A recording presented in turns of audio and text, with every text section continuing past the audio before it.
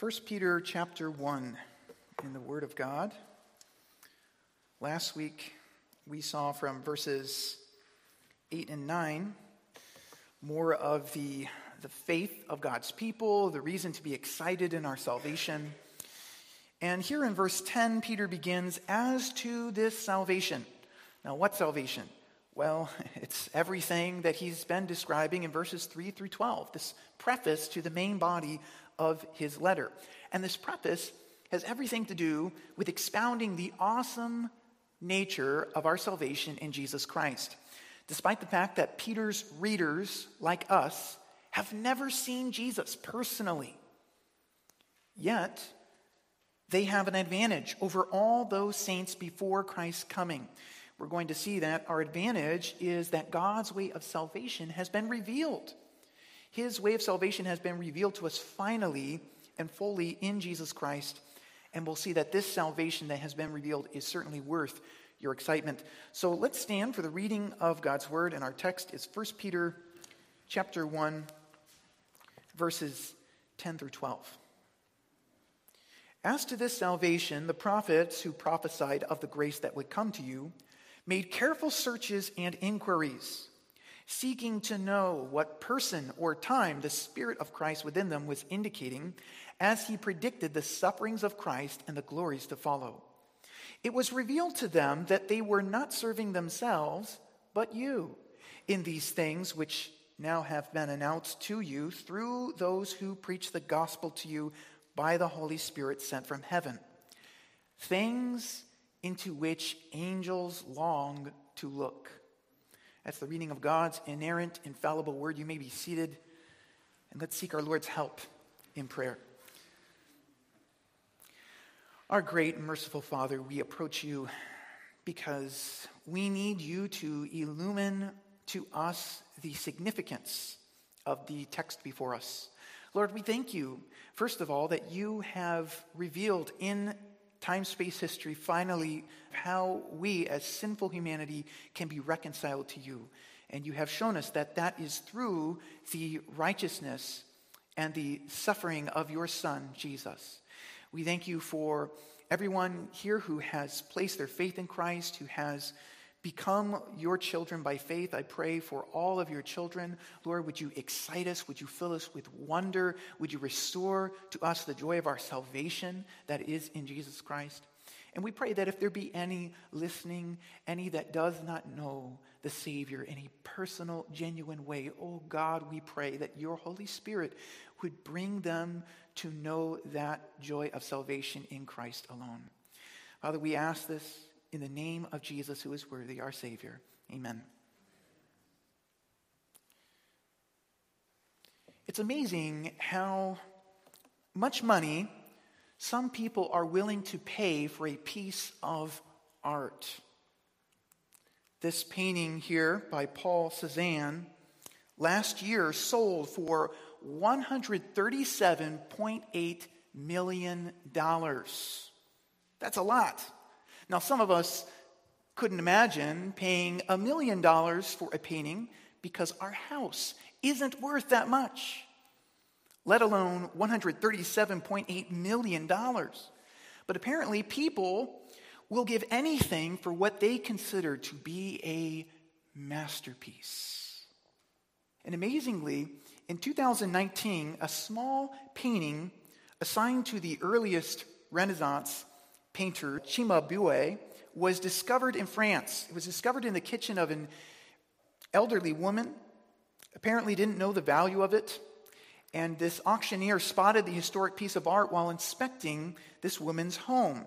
She lived in a small town near Paris, and so the auctioneer suggested that she have this work of art valued. Well, the panel painting here is not even the size of a standard piece of paper. It's about 10 by 8 inches. And who could have guessed its incredible worth? But this painting entitled Christ Mocked would sell for 24 million euros. That's about $40 million. Apparently, some people get excited about works of art, masterpieces by a master artist. That is the immense value we assign to a master artist. But what are we to make then of our salvation? Is not our salvation the work of our God? Is it not the work of God, our master artist? And for a lot of Christians, unfortunately, their salvation is like this Cimabue painting. It's hanging on the wall of their kitchen. It's there. It's something they possess. It's something they know they have, but it's all too often looked over. It's not really something they're excited about. It's become a bit like background music. And so Peter, wanting to avoid this sort of a anomaly in the Christian life, he focuses on the incredible wonder of our salvation. And especially in verses 10 through 12 now, he's going to conclude this preface by showing us that our salvation is something worth being excited about. Notice in verse 13, Peter will summarize all he said to this point by saying, therefore, prepare your minds for action, keep sober in spirit, fix your hope completely on the grace to be brought to you. That is your salvation at the revelation of Jesus Christ. So everything Peter's going to say in verses 10 through 12 now about the wonder of our salvation, it is for the purpose that we might fix our hope on this salvation, on this grace of our God. Your salvation, he's showing us, is a divine masterpiece. It's worth your excitement. And in this text, Peter will offer us 4 perspectives on our salvation that prove it's a divine masterpiece worth your excitement. The first perspective he gives us is that of the prophets. The prophets were obsessed with this salvation that has come to us. Verse 10 says, as to this salvation, the prophets who prophesied of the grace that would come to you made careful searches and inquiries, seeking to know what person or time the Spirit of Christ within them was indicating as he predicted the sufferings of Christ and the glories to follow. Now, who were these prophets? The prophets, generally speaking, were all of those that God had raised up to both record and to speak his words. And Peter qualifies these prophets that he's referencing as those who prophesied of the grace that would come. Now, this qualification distinguishes all true prophets from all false prophets. How is that? Well, true prophets proclaimed God's grace to one degree or another. Their message was simply the grace of God. It all comes down to that. The grace of God that would come. Because salvation in a biblical sense is God's grace. It is not by works done in the Old Testament or in the New Testament. But salvation is entirely the work of God. It is the unmerited favor of God toward sinners. Like Peter has made plain even in chapter 1, verse 3, it's the act of God's mercy in which he causes us to be born again. That is the gracious, merciful work of our Creator. And salvation has always been an act of God's grace, even in the Old Testament before Christ came. I think this is important because sometimes when we think of the law of Moses, we think of the Old Testament times before Jesus Christ was revealed in his incarnation, we might tend to think that, well, God was giving all these commandments to his people because that was somehow to bring about their salvation. But that could not be farther from the truth. Sinners in that epoch of time could not merit salvation any more than we sinners in our epoch of time can. We are all gone out of God's way and are unprofitable. We are all fallen short of God's glory. And the law of Moses that God gave to man was essentially given to man to show man his need for the saving grace of God and to point man to the redemption that would come in the perfect Lamb of God, which is Jesus Christ. God was using even the Old Testament to point man to the grace that would come in Christ. But notice Peter says, these prophets prophesied of the grace that would come to you. The grace that would come to you on this side of the cross. And then down in verse 12, if you'll look there, he says, it was revealed to them, the prophets, that they were not serving themselves, but you. Peter tells us these prophets were not serving themselves. They were serving Christians. They were serving God's people on this side of the cross. Now, this does not mean that everything the prophets wrote in their own time was without immediate relevance to their immediate situation. But it does indicate that what these prophets wrote in their time was ultimately for our benefit. And this is because these men would never live to see the fulfillment of the things that they were writing about. Now, who here enjoys a good mystery? It's not difficult to get into a good mystery, and there's just something about an awesome mystery that just keeps you hanging. It holds you in suspense.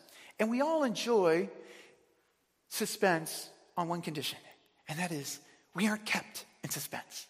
We just need some kind of a resolution at some time. But we don't want to be left hanging. And maybe you watch a show from week to week and it just keeps you hanging. And you keep watching it because it keeps you in suspense. Well, unfortunately, these prophets were told they knew God would provide a way of eternal salvation, but unfortunately, they never lived themselves to see it. They didn't know how exactly God was going to do it. Here's the greatest mystery ever. How will God deliver this cursed creation? How will he redeem a sinful humanity and provide a way for sinful men to be reconciled to a holy God? How is that going to happen? This is the mystery hid from the ages.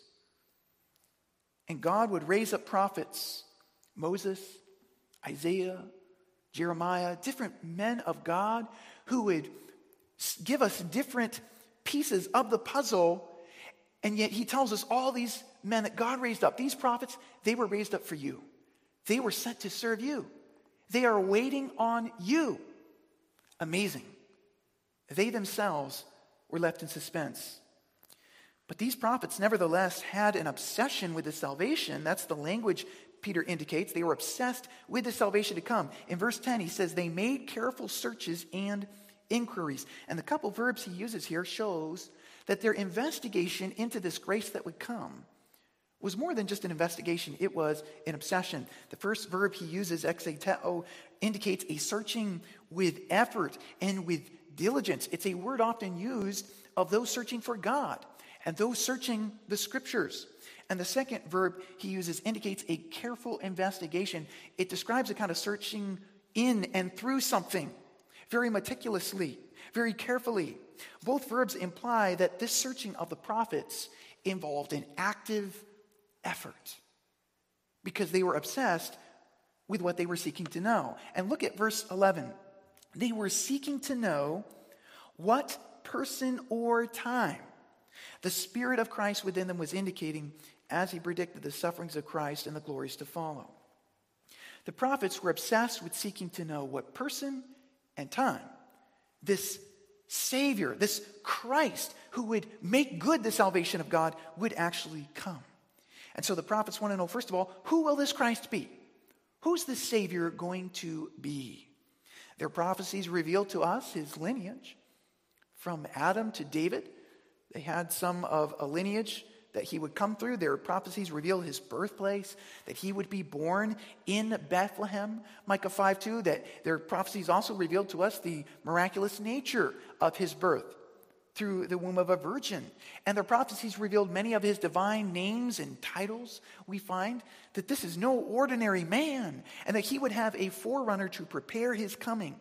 Their prophecies revealed how he would appear, in what manner, and also the nature of his ministry and mission on earth, how he would perform miracles, and how he would preach a message of hope and peace and deliverance, and how he would bring salvation to the ends of the earth.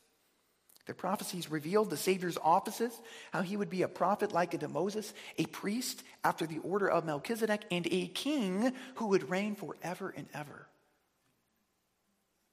Who will this remarkable person be? Well, as to exactly who this amazing person would be, they did not know. They did not know, the prophets did not know, though they searched diligently. They also wanted to know the time. They were obsessed with the time when this Savior would appear. They knew a Savior would come, and we have some prophecies in the Old Testament indicating the time of Messiah's coming, such as even in Genesis 49:10. There's prophecies given as to the timing of Shiloh when the Messiah would appear, and even in Daniel chapter 9, which is even more remarkable, this timeline of Messiah's appearance. even still, the prophets didn't know exactly when Messiah would come, and this obsessed them. But the prophets went to their grave then, longing to know how and when God's saving grace would finally appear. And yet Peter's saying this. He's saying what remained a mystery to them for centuries has now been revealed to you. He's saying you have the end of the story. God has now made it plain to you in Christ. In other words, these prophets long to see the salvation that you now fully experience and know. And he's saying that is something to be excited about when you consider that your salvation that is now revealed to you in the person and work of Jesus Christ was a mystery hid from the ages. It is now made to you, known to you, Christ in you, the hope of glory, Colossians 1. You will get excited about your salvation. You will realize that you live in a very privileged epoch of history. So the first perspective on our salvation that stirs us to excitement is that of the prophets, what they long to know. But the prophets were not speaking their own message. Peter says they were, verse 11, seeking to know what person or time the Spirit of Christ within them was indicating as he, that's the Spirit of God, was predicting the sufferings of Christ and the glories to follow. The prophecies concerning the sufferings of Christ, the glories to follow, this was given to the prophets by the Holy Spirit. He's the one who moved them to these remarkable prophecies. So this brings us to a second perspective on our salvation. The Holy Spirit was orchestrating this salvation. And the Holy Spirit within the prophets was moving them to give these remarkable prophecies. Peter affirms much the same thing about the doctrine of divine inspiration in his second letter. In 2 Peter 1:20, he says, "No prophecy of Scripture is a matter of one's own interpretation. For no prophecy was ever made by an act of human will, but men moved by the Holy Spirit spoke from God." Now notice, the Holy Spirit was predicting, literally testifying beforehand, the sufferings of Christ and the glories to follow. And Peter uses a plural word to describe these sufferings. It wasn't just the cross. In fact, if you study the Old Testament on the sufferings of Jesus, you will find that there are many remarkable details given, witnessed beforehand.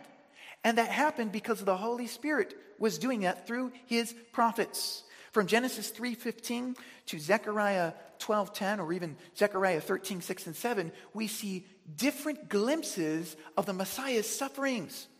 Peter again uses a plural word to describe Christ's multiple glories following his sufferings. This would include his resurrection, prophecies regarding his ascension, and of course his eternal reign. We could go through multiple places in the Old Testament where the Holy Spirit is doing this. And that's one of my interests in the Old Testament, is just to trace prophecies of the coming Messiah. It's exciting. But I hope we understand that only the fact that the Holy Spirit was making these predictions through the prophets can adequately explain how these biblical prophecies could be so accurately fulfilled in the one man, Jesus of Nazareth. A professor has calculated the probability of one man fulfilling the major prophecies made concerning the Messiah. The estimates were worked out by 12 different classes representing some 600 university students. The students carefully weighed all the factors, discussed each prophecy at length, and examined the various circumstances which might indicate that men had conspired together somehow to fulfill a particular prophecy. They made their estimates conservative enough so that there was finally unanimous agreement, even among the most skeptical students. However, the professor then took the estimates and made them even more conservative. He also encouraged other skeptics or scientists to make their own estimates to see if his conclusions were more than fair. Finally, he submitted the figures for review to a committee of the American Scientific Affiliation. Upon examination, they verified that his calculations were dependable and accurate in regard to the scientific material presented. After examining only 8 different prophecies, they conservatively estimated that the chance of one man fulfilling all 8 prophecies was 1 in 10 to the 17th power. Now, you understand that is 1 with 17 zeros behind it. This is a large number. We don't work with this kind of number every day.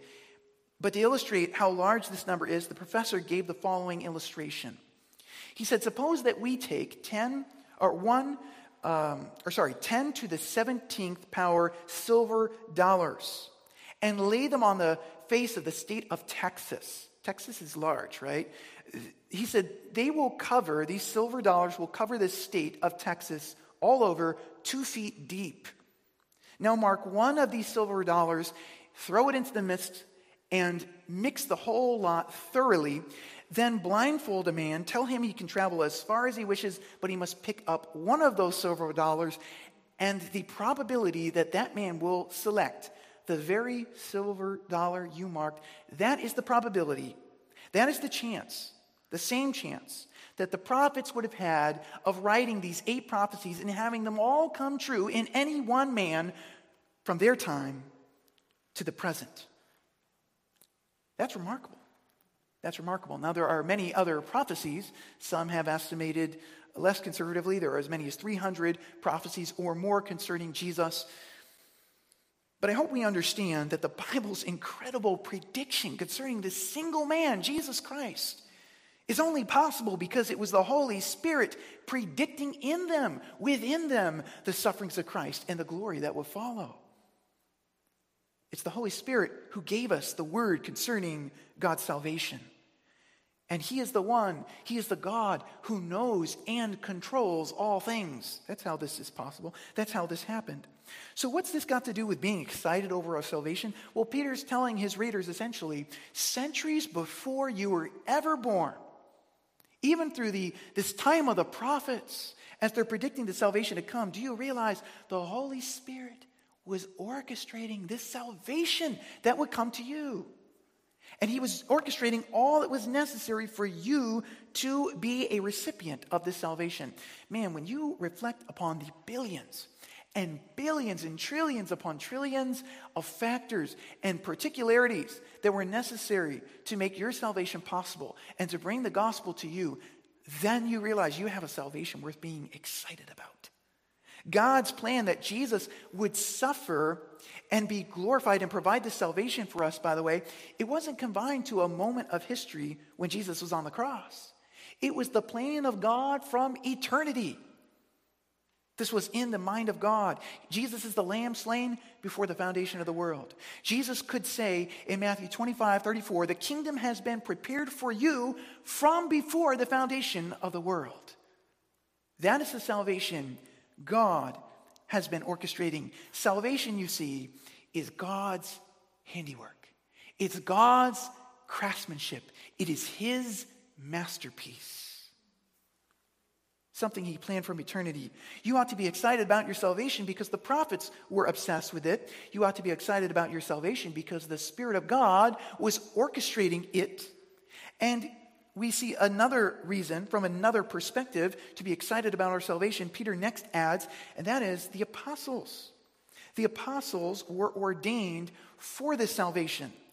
That is, they were ordained to bring this salvation to you. Verse 12, it was revealed to them, that's the prophets, that they were not serving themselves but you in these things which now have been announced to you through those who preach the gospel to you by the Holy Spirit sent from heaven. The gospel is the message of salvation. It is the message that God sent His Son into this world to save sinners. And those who preach the gospel to you that Peter's referring to here likely refers to Christ's apostles. Now, it certainly would refer to more than that, but the message of the gospel began, of course it began with Christ, but it began as far as spreading into the world with the apostles. They were the ones that Jesus directly commissioned to preach His message of salvation. The apostles were those Christ originally sent to preach His gospel. And these men preach the gospel, Peter says, to you by the Holy Spirit sent from heaven. Now, the Spirit's being sent from heaven, that should ring a bell, that should remind us of a certain incident in Acts chapter 2 when the Holy Spirit came upon His apostles. The Holy Spirit came upon the early church, and He came upon the early church for a particular reason. Not to feel good about themselves, not to just get excited, but to empower them to spread the message of salvation to the uttermost parts of the world, so that you could hear that message and believe and be saved. Now, the apostles didn't come up with their own message, that's clear. The Holy Spirit first predicted the gospel through the prophets, yes, but after the prophecies were fulfilled in Jesus Christ, what Peter wants us to understand is God ordained these apostles to preach the fulfillment of that message. So that we have here in the Bible a part 1 and part 2. I think we've all noticed that. We have the Old Testament and we have the New Testament. But please understand, the two parts communicate one central, coherent message regarding the same salvation of God by grace. And that is only possible. All what the prophets were predicting in the Old Testament could be identical or same. It could be harmonious with the message that the New Testament apostles were now proclaiming. That is only possible by this fact that the Bible shares one author. It's the same Spirit of God inspiring now Christ's apostles. To some of the very same Christians that Peter is now writing to, Paul would previously write in Galatians chapter 1 and verse 11, I would have you to know, brethren, that the gospel which was preached by me is not according to man. It's not my message, he says. For I neither received it from man, nor was I taught it, but I received it through a revelation of Jesus Christ. Paul saying, I got this word all the way from the top. God gave it to me directly. He was an apostle of Christ. And because these men received directly the revelation of Christ, no wonder they could say with Paul in 1 Corinthians 2:2, that I determined to know nothing among you except Jesus Christ and him crucified. Why were these apostles so driven to go to their deaths for this message? For the sake of people they didn't even know, believing and following it. Well, they were driven because they were directly commissioned by the living Christ. And they would want you to know that. What the apostles preached, they preached by the Holy Spirit sent from heaven. The apostles would give their lives to this end, that this gospel might be, as Peter says, announced to you. And so think about that. God raised up men. Of course, he would start with the apostles, but he would raise up hundreds and thousands. And even in our time, by our time now, millions upon millions of men and women, and yes, even children, God has used through history to spread the knowledge of the grace of our salvation. This incredible salvation in Jesus Christ. Many gave their lives, many suffered to this end. But Peter's saying, God made it so that these announced the gospel to you. So you should count yourself blessed. You should consider yourself blessed. You should be excited about your salvation because the prophets were excited about it. They were obsessed with this message. The Spirit of God orchestrated this message of salvation because the apostles were ordained for the proclamation of this message. And as if all this wasn't enough to evoke wonder in our salvation, what does Peter do? Well, he adds one more perspective. That is another reason to be excited about our salvation. And that is the angels. The angels are amazed at this salvation. This salvation that has come to us. In verse 12, he says, these things which have now been announced to you through those who preach the gospel to you by the Holy Spirit sent from heaven, these things are things into which angels long to look. Now, this is fascinating because generally speaking, angels are the marvel of human beings. Angels somehow hold the fascination of human beings, both regenerate and unregenerate humans.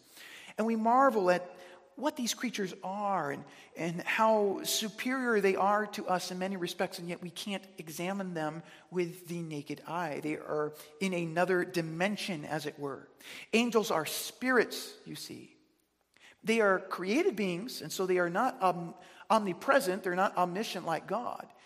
And yet we find as we examine the scriptures that they are extremely fast. God actually allowed the prophet Ezekiel to see angels. In Ezekiel 1:14, Ezekiel describes these angels moving to and fro like bolts of lightning. That's pretty spectacular. Angels in Scripture we see are also extremely powerful.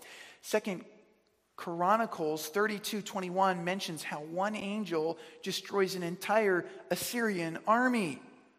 Amazing. The angels that we read about in Scripture are extremely beautiful and glorious. They're full of splendor and light. The angels which appeared at Christ's empty tomb had a countenance like lightning, we're told, and clothing like white as snow. Matthew 28:3. In fact, angels are so awesome in their appearance that wherever we read about them being manifest to saints or to people on earth in their glory, people are afraid for their lives. People fall down to worship them. They are so godlike in their appearance. They're anything like we know because these holy angels are so brilliant in their splendor and beauty. In Revelation 22, we read how the Apostle John, actually this is the second time he does this, he falls on his face before this angel that's appeared to him in his vision, and he's going to worship this angel. And the angel says, "Get up, what are you doing?" He says, "I'm a servant, a fellow servant of the same God." Worship God, don't worship angels. No, don't worship angels. But angels are pretty spectacular, aren't they? And yet, as amazing as angels are, and though they are the marvel of men, Peter is telling us our salvation is the marvel of angels. Angels aren't excited about themselves. They're excited about our salvation. We are impressed with angels. Peter wants us to realize that angels are impressed with us, particularly your salvation. That is what they want to understand. He says God's salvation of his people are things into which angels long to look. Uses a couple words here. The first, this word for longing, epithumeo, is this word for a very strong desire. And the second word, parakupto, which he uses, it describes how these angels are looking intently. They are stretching the neck, as it were, to examine carefully what it is they're looking at. In fact, to give you an idea of how this word is used in the Bible, the word parakupto is the same word that gospel writers would use of the first eyewitnesses of Jesus' empty tomb. Imagine Peter, the same guy writing this to us. He came to that open sepulcher and he looked in and he saw this empty slab and the collected grave clothes there, and he's trying to piece this together and examine what's happening here. And that act of intently looking into the open sepulcher of Christ, that's this idea. The angels are stretching out their necks, as it were, stooping down to examine you, because they want to understand how it is that God could save you. How it is that God could be so gracious to you. Did you know the angels are aware of every time you disobey the Lord? Yeah. The angels see it all. Now God knows, right? And that's ultimately who we're trying to please. And yet, the angels see how far we have fallen from God's grace, how undeserving and wretched we are in our sin, and no one knows better than the angels then we don't deserve this grace, and yet God is willing to grace sinners with eternal salvation. Angels are amazed at this. In fact, they are so excited about this salvation that we have to ask ourselves, why is that? How is it that angels are so impressed? Well, they are impressed because as far as we know, angels have never experienced God's forgiveness and saving grace. Not like we have. The angels that Peter is referring to in verse 12 are the holy angels. That is, those who never fell with Lucifer in his rebellion. And though Scripture does call these angels elect angels in 1 Timothy 5:21, they are angels chosen by God. God has preserved them in holiness. Yet none of these angels were redeemed out of sin. They were never forgiven from sin. They have never themselves experienced salvation by grace. And so when they look at us, when they look at you and me, they see something extraordinary. They see the grace of God manifest in a way that is nowhere else manifest in all creation. And the Bible gives us a few glimpses of this amazement angels have at our salvation. First, we see the angels singing with excitement at Christ's birth. You know, they understood when Jesus was born in Bethlehem, they understood this is an incredible act of grace that the Savior is born for the salvation of sinners. And so they're singing glory to God in the highest. They're excited. Next, we discover angels rejoice in the event of one sinner who repents and is saved. Jesus would say in Luke 15:10, and that I tell you, there is joy in the presence of the angels of God over one sinner who repents. That is to say, the angels were excited about your salvation. They're excited about your salvation. That's neat. Thirdly, we learn from Scripture that the angels are appointed by God to serve his redeemed people. Hebrews 1:14 tells us the angels are all ministering spirits sent out to render service for the sake of those who will inherit salvation. God is sovereign over all things, yes, but God has chosen to mediate his sovereignty in this creation through the mediation of angels. Amazing. And angels are sent to serve us. Jesus would say in Matthew 18:10, see that you don't despise one of these little ones. He's talking about little children. For I say to you that their angels in heaven continually see the face of my Father who is in heaven. Imagine that. This is neat to think that God is using angels to protect, in some way help, little children and even his people. What an awesome thought. Now, we don't pray to angels. We don't put our trust in angels. We put our trust in God because God is the source of all of this protection and care. But I hope we understand from Scripture that the angels of God are servants sent to help us. And they're excited about that. They love to do the will of God. And so we've got prophets, apostles, and now angels sent to serve us in this life, in this salvation we experience. How amazing. Fourthly, the Bible indicates the angels of God will gather his redeemed to escort them to glory. In Matthew 24:31, Jesus said, he will send forth his angels with a great trumpet, and they will gather together his elect from the four winds, from one end of the sky to the other. Now, don't worry. If you're one of God's elect, if you're one of his people, they won't miss you. The angels won't forget you. God's not going to leave anyone behind. And the angels are excited about this. They're excited about our salvation because they share the heart of God who loves his people and just desires to dwell with them for all of eternity. So just imagine. The angels are excited about waiting for that trumpet. They are excited because they know when that trumpet sounds, that is the signal for them to go and to gather you, his people, and to gather God's people together who will forever be with the Lord. That's amazing. The angels are excited. Finally, we know the angels are excited over our salvation because we catch a glimpse of what they're singing about at the throne of God. Notice what the angels sing before the Lamb of glory, who is Christ. In Revelation 5, when the Lamb of God takes the scroll from the Father, the angels of heaven sing a new song, saying, worthy are you to take the book and to break its seals, for you were slain and purchased for God with your blood men from every tribe and tongue and people and nation. And you, that is the Lamb of God, you have made them to be a kingdom and priests to our God, and they will reign upon the earth. These marvelous creatures that words fail to describe, these incredible beings cease not to sing of God's salvation of sinners from every tongue and people and tribe and nation. Wherever, whoever, however, all, of course, through the grace of Jesus Christ, the angels are excited over it. And they don't lose that wonder. They are singing of how God could show mercy and grace to humans dead in sin, give us new life and hope and purpose, and make us to be a kingdom of priests to God. And hey, get this. Restore us to what God originally intended for man in the Garden of Eden, that we would reign upon the earth and over the earth. Isn't that beautiful? These are words so glorious. I cannot possibly stir your imagination to grasp them, but I would ask you to do your best to just try to imagine heaven opening and you know, the music and the cheering and the excitement of the angels when God's elect are reunited with their God and will forever be with him throughout eternity.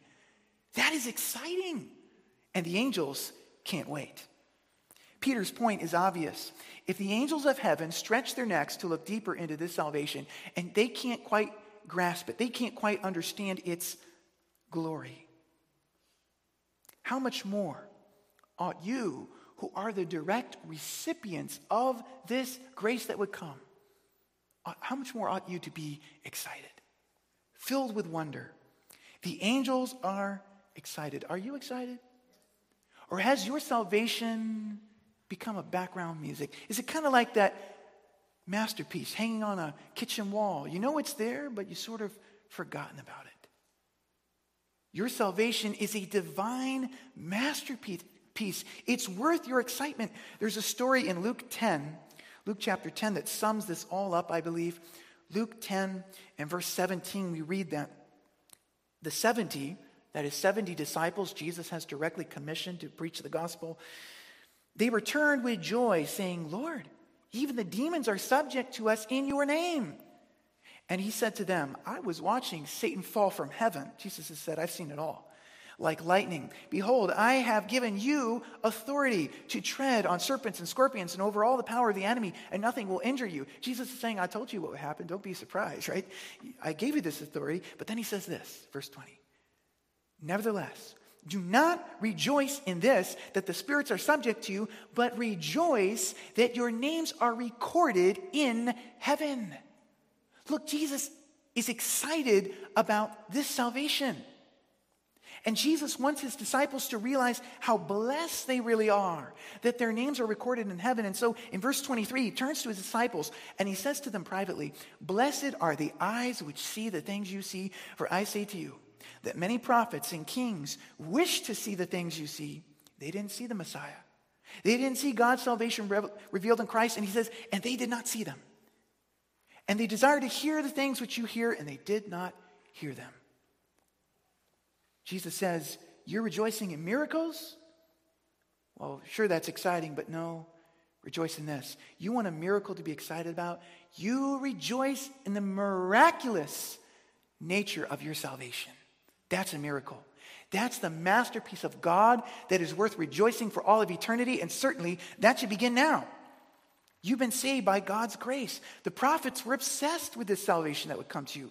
The Spirit of God was sovereignly orchestrating from eternity this salvation that would come to you. We have these apostles and all those who followed in their legacy, who were divinely ordained for preaching this salvation that would come to you. And even the angels are forever amazed at this salvation that has come to you. Are you amazed? Truly, we are blessed beyond measure. So let's just ask, what gets you excited? What gets you excited? Is it baseball? Is it a barbecue? Good food, right? Good music? Vacations? Come on. What about the fact church is almost over? There are different things that excite us very naturally. What about our salvation?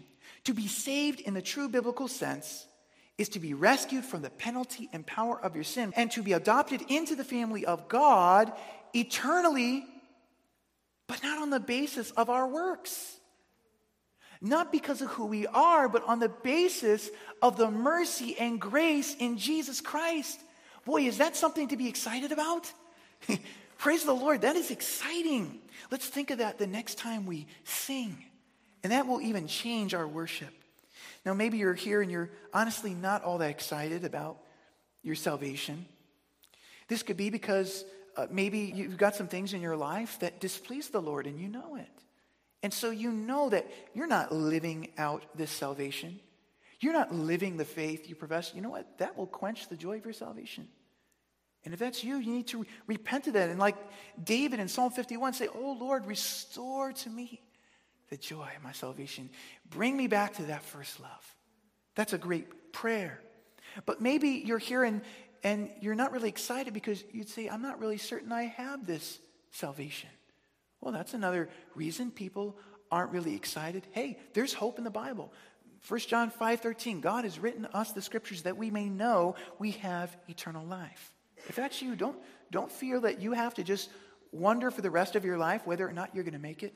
God is wanting to extend to you the joy of salvation, not just salvation, but the joy that comes with it.